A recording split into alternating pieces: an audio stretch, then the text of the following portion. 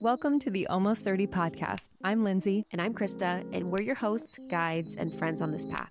Almost 30 is not about your age, it's about the feeling. All of us are almost something, seeking community and resources to support the rumblings of transformation within us. Our conversations are deep dives, shepherded by our insatiable curiosity and desire for connection, enduring inspiration, and a sense of levity that we can all benefit from. We're looking to find the magic in the human experience. Buckle up, baby. Your evolution is waiting. We are so excited to bring you some of our top-rated doses from our second show, Morning Microdose. With the holidays and the end of the year, things can feel really overwhelming, which is why we wanted to give you some extra support and inspiration to take with you into 2024. Our intention with Morning Microdose is to support you in starting your day off right. We curate our longer form, almost 30 episodes to create 5 to 10-minute episodes. Whether it's receiving a piece of advice on relationships, tools for your health and wellness practices, the extra inspo you didn't know you needed, or a dose of levity, our hope is that after you listen, you feel more grounded and ready to take on the day ahead. Welcome to this daily dose of Morning Microdose. This is from episode 197, Don't Live for Anyone's Approval. This is a daily dose with Sahara Rose. Sahara Rose, a friend of Almost 30, has been called a leading voice for the millennial generation in the new paradigm shift by Deepak Chopra. She's written many books, and she hosts the Highest Self podcast. In this episode, we talk about cancel culture, the modern day witch trials, we talk about the internet, and we talk about Sahara's family life. Enjoy this daily dose. I am juggling quite a bit lately. I have a new baby, 6 months in, and we are finishing our book and running a business and a marriage and a house. And it's just a lot, but everything is all good and just my dream, but it's a lot.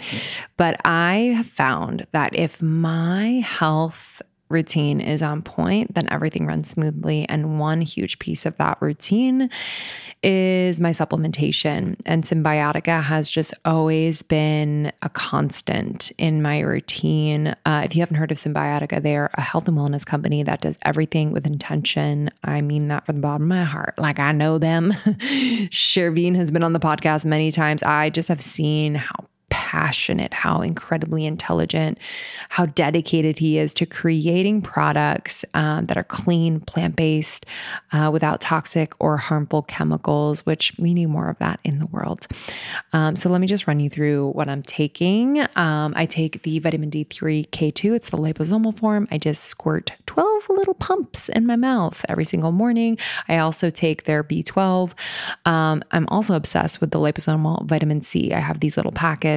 Whether it's winter or whatever season, it's obviously great for immunity, but it also is amazing because it has biotin, one of nature's most beautifying ingredients. So I've seen an improvement in my skin, hair, and nail growth as well. I do have mom brain, but I'm doing my best to just support my brain health in any way. So for brain health, focus, and memory, I really love taking their liposomal magnesium L-threonate. It's an innovative form of magnesium that is able to cross the blood-brain barrier. It supports brain health, mood, immune system function, and overall well-being. It's incredible and tastes amazing. It's like this yummy vanilla cream flavor. That's the thing with Symbiotica products. They taste unbelievable. So it really makes taking all of these supplements so easy, so yummy, and I actually look forward to it. So if you want to give Symbiotica a try, there is no better time. Right now is the time. Symbiotica.com, CYMBIOTIKA. Use our code almost30, 20% off site-wide. So major. And then when you bundle and subscribe, which I highly recommend because you never want to run out of anything, you're going to get an extra discount. So just do it up. Symbiotica.com and use the code almost30 for 20% off site-wide.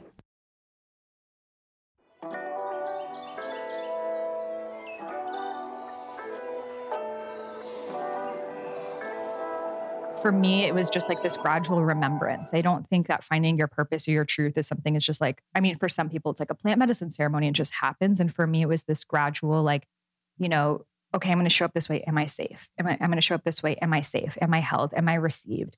And, you know, for me, it was the journey of coming back to yoga. That was really like what brought me back home to spirituality, because yoga was more accessible. Like I could go to yoga classes. And then from the yoga classes, I wanted to go to kirtan. from Kirtan, I wanted to learn about, everything Vedic wisdom. And from that, Ayurveda and living in India and all of that stuff. But it brought me exactly back to where I was, which was this like creative, ritualistic, free spirit. And now I realized that I needed to go through those different initiations to I think all of us were actually witches that were burned at the stake at some point. So we needed to go through it again in this lifetime and realize, what, despite that happening to me, I'm still safe and I can be my magical self. I think there was the same astrological influences as there was during the Salem witch trials a month or so ago. And I remember being with Aaron and I was like, I was really feeling it. I was like, wow, I do not feel okay. I feel like the truth is a burden. And I was thinking of all the truths that I perceive to know. And I was like, wow, it doesn't feel good to know this. It feels like an outsider. It's like, I feel like an outsider with all this information. And it just felt really profound. I was like, oh, wow, this is really happening. I mean, what's cancel culture? It's literally modern day witch trials. It's we as a collective don't agree with you. So we're going to tear you down. And who's it happening to? Woman. Who's doing it? Woman. Like this is exactly what the patriarchy wanted. This is where the sister wound, which we were talking about recently, comes from. It's other women teaming up against other women because they think then that will make me safe. So if I find your flaw or something you did that we think is off, or maybe even was off, but it will make me safe to be on this team that's not you. So we're going through this modern day witch trial, and there's so much to say about cancel culture and what's happening in the world. And yeah, there are a lot of like messed up things that people in the mainstream media are doing. And there are things that should be called out and looked at and observed. However, question, are you just teaming up to be on the side because you feel like if I don't point my finger at you, then someone will point the finger at me? Well, there's something deeper to look at there. 100%. Yeah. I mean, I feel like all of these tactics in that way are like literally just to walk us as far away from ourselves as possible, and like to your point, it would be so much more powerful if we could sit in observance and in like conversation more so, but it's so one-sided, especially on the internet. It's like who talks louder so that the other person can't be heard. Have you experienced that just in life? Like not necessarily on social media, but just in life where you felt like there were opinions or voices or expectations of you that were much louder and you felt kind of that weight of, I can't be fully expressive of who I am. Yeah, no, absolutely. And that was such a part of my journey of finding my purpose for me was my own family, my own parents. And, my mom was a refugee. She fled the Iranian Revolution. She left when the borders were closed, literally hitchhiked her way to Europe and came as a refugee to the United States. So her life was focused on survival. So that's why I feel so much for the people crossing the borders, because those kids, that's me, someone who came to this country wanting a better life.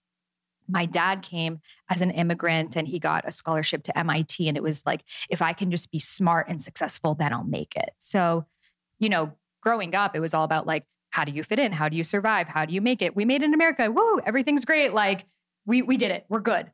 This is enough. And, in Maslow's hierarchy, we can see that once you've achieved one level of, survival is safe. Now let me go to the next chakra of like, now I'm going to reach for self-actualization and I'm going to ask my purpose and I'm going to ask what else is out there. So they didn't really understand why I was doing that. And I was given so many opportunities to be raised in this country and I wanted more.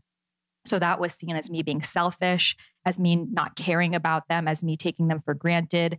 And then eventually when I decided that I wasn't going to get, a normal job and I was going to write this book on Ayurveda, which they thought was insane. I didn't have a book deal. I wasn't making any money doing it. I was just like health coaching on the side, making like, $200 a month. I lived in a hut in India that cost me $3 a night. Like they thought I was batshit crazy. And they were like, we struggled so much for you to do this. Like, and then, when parents want to protect you, they'll say anything that they can. So especially my dad was very like, you are a disgrace to the family. You are a failure. You're a loser. You're the scum of the earth. Like whatever he could say to just like wake me up. So he thought the more intense it would get, I don't know, I would be like, oh shit, I am a failure. Let me become a real estate agent, which was what he wanted me to do, which is just imagine me as a real estate agent. You probably feel it. Yeah. I'd be like, I live in a $3 hut in India, but like buy this property. So, but the thing is, it wasn't like I was like, screw you guys, I am strong. Like I was like, oh my God, are they right? Like in front of them, I would be like, no, I'm going to make it. And then I would go behind closed doors of like, oh shit, maybe I am going to be a starving artist. Maybe I am going to end up homeless. Maybe I think I'm someone special and I'm not. And I was really confused because I felt like having your purpose is like the Santa Claus story that like they tell you as a kid of like, follow your dreams. And then you do it. They're like, wait, you believe that? You were supposed to do that? Yeah. So I was like, wait, have I just been told this entire lie? And I remember probably the worst fight with my dad. He was just yelling at me. And I went downstairs to my childhood room which had like all of my toys and stuff. And, at that point I was like 23 or 24 years old. So just like going, when you go back to your childhood room and you're just like, this is so different than how I remembered. And I was like looking at all the toys. I was like, this was all a lie. Like, why did they raise me and tell me all of these things? And then here I am trying to be me and I'm a disgrace to them. And I was just crying, sobbing, like on my knees moment, just like crying into the ground. And then I felt this feeling of numbness, just nothing. And at that moment, I realized, you know what? If I'm dead to them, if they don't want me in their life, then I'm going to be free. And I don't need their approval anymore. And I call that moment that I became unfuckwithable, because I realized then that I didn't have to live for anyone else's approval. And what a constant tie that was. And I realized throughout my entire life, I got a good grade. Are you proud of me? I did this. Are you proud of me? Are you happy? Did I get your gold star? Did I get your approval? And then the one, the two people that I wanted their approval of the most to have it the least, I was just like, then fuck this. I'm not trying anymore. So I told them then I'm going back to India. They were just like, what? Like in disbelief. And I went and I stayed there for the next year. And those were the moments of time that I no longer had the guilt. Because before that, I was going and I had guilt. I had, should I be here? Should I not? Like, is this just like a temporary thing that I'm doing? Like, is this spirituality just like a hobby? But then I have to go back to normal life. And after that, I was like, nope, this is who I am. Mm-hmm. And it was then that I had to get the strength to finally follow my purpose. I think for a lot of us, we want to live our purpose. We want to share our gifts. We want to share them, but we don't have the strength. So just because you were born with a purpose, with a dharma, it doesn't mean that you're going to embody it.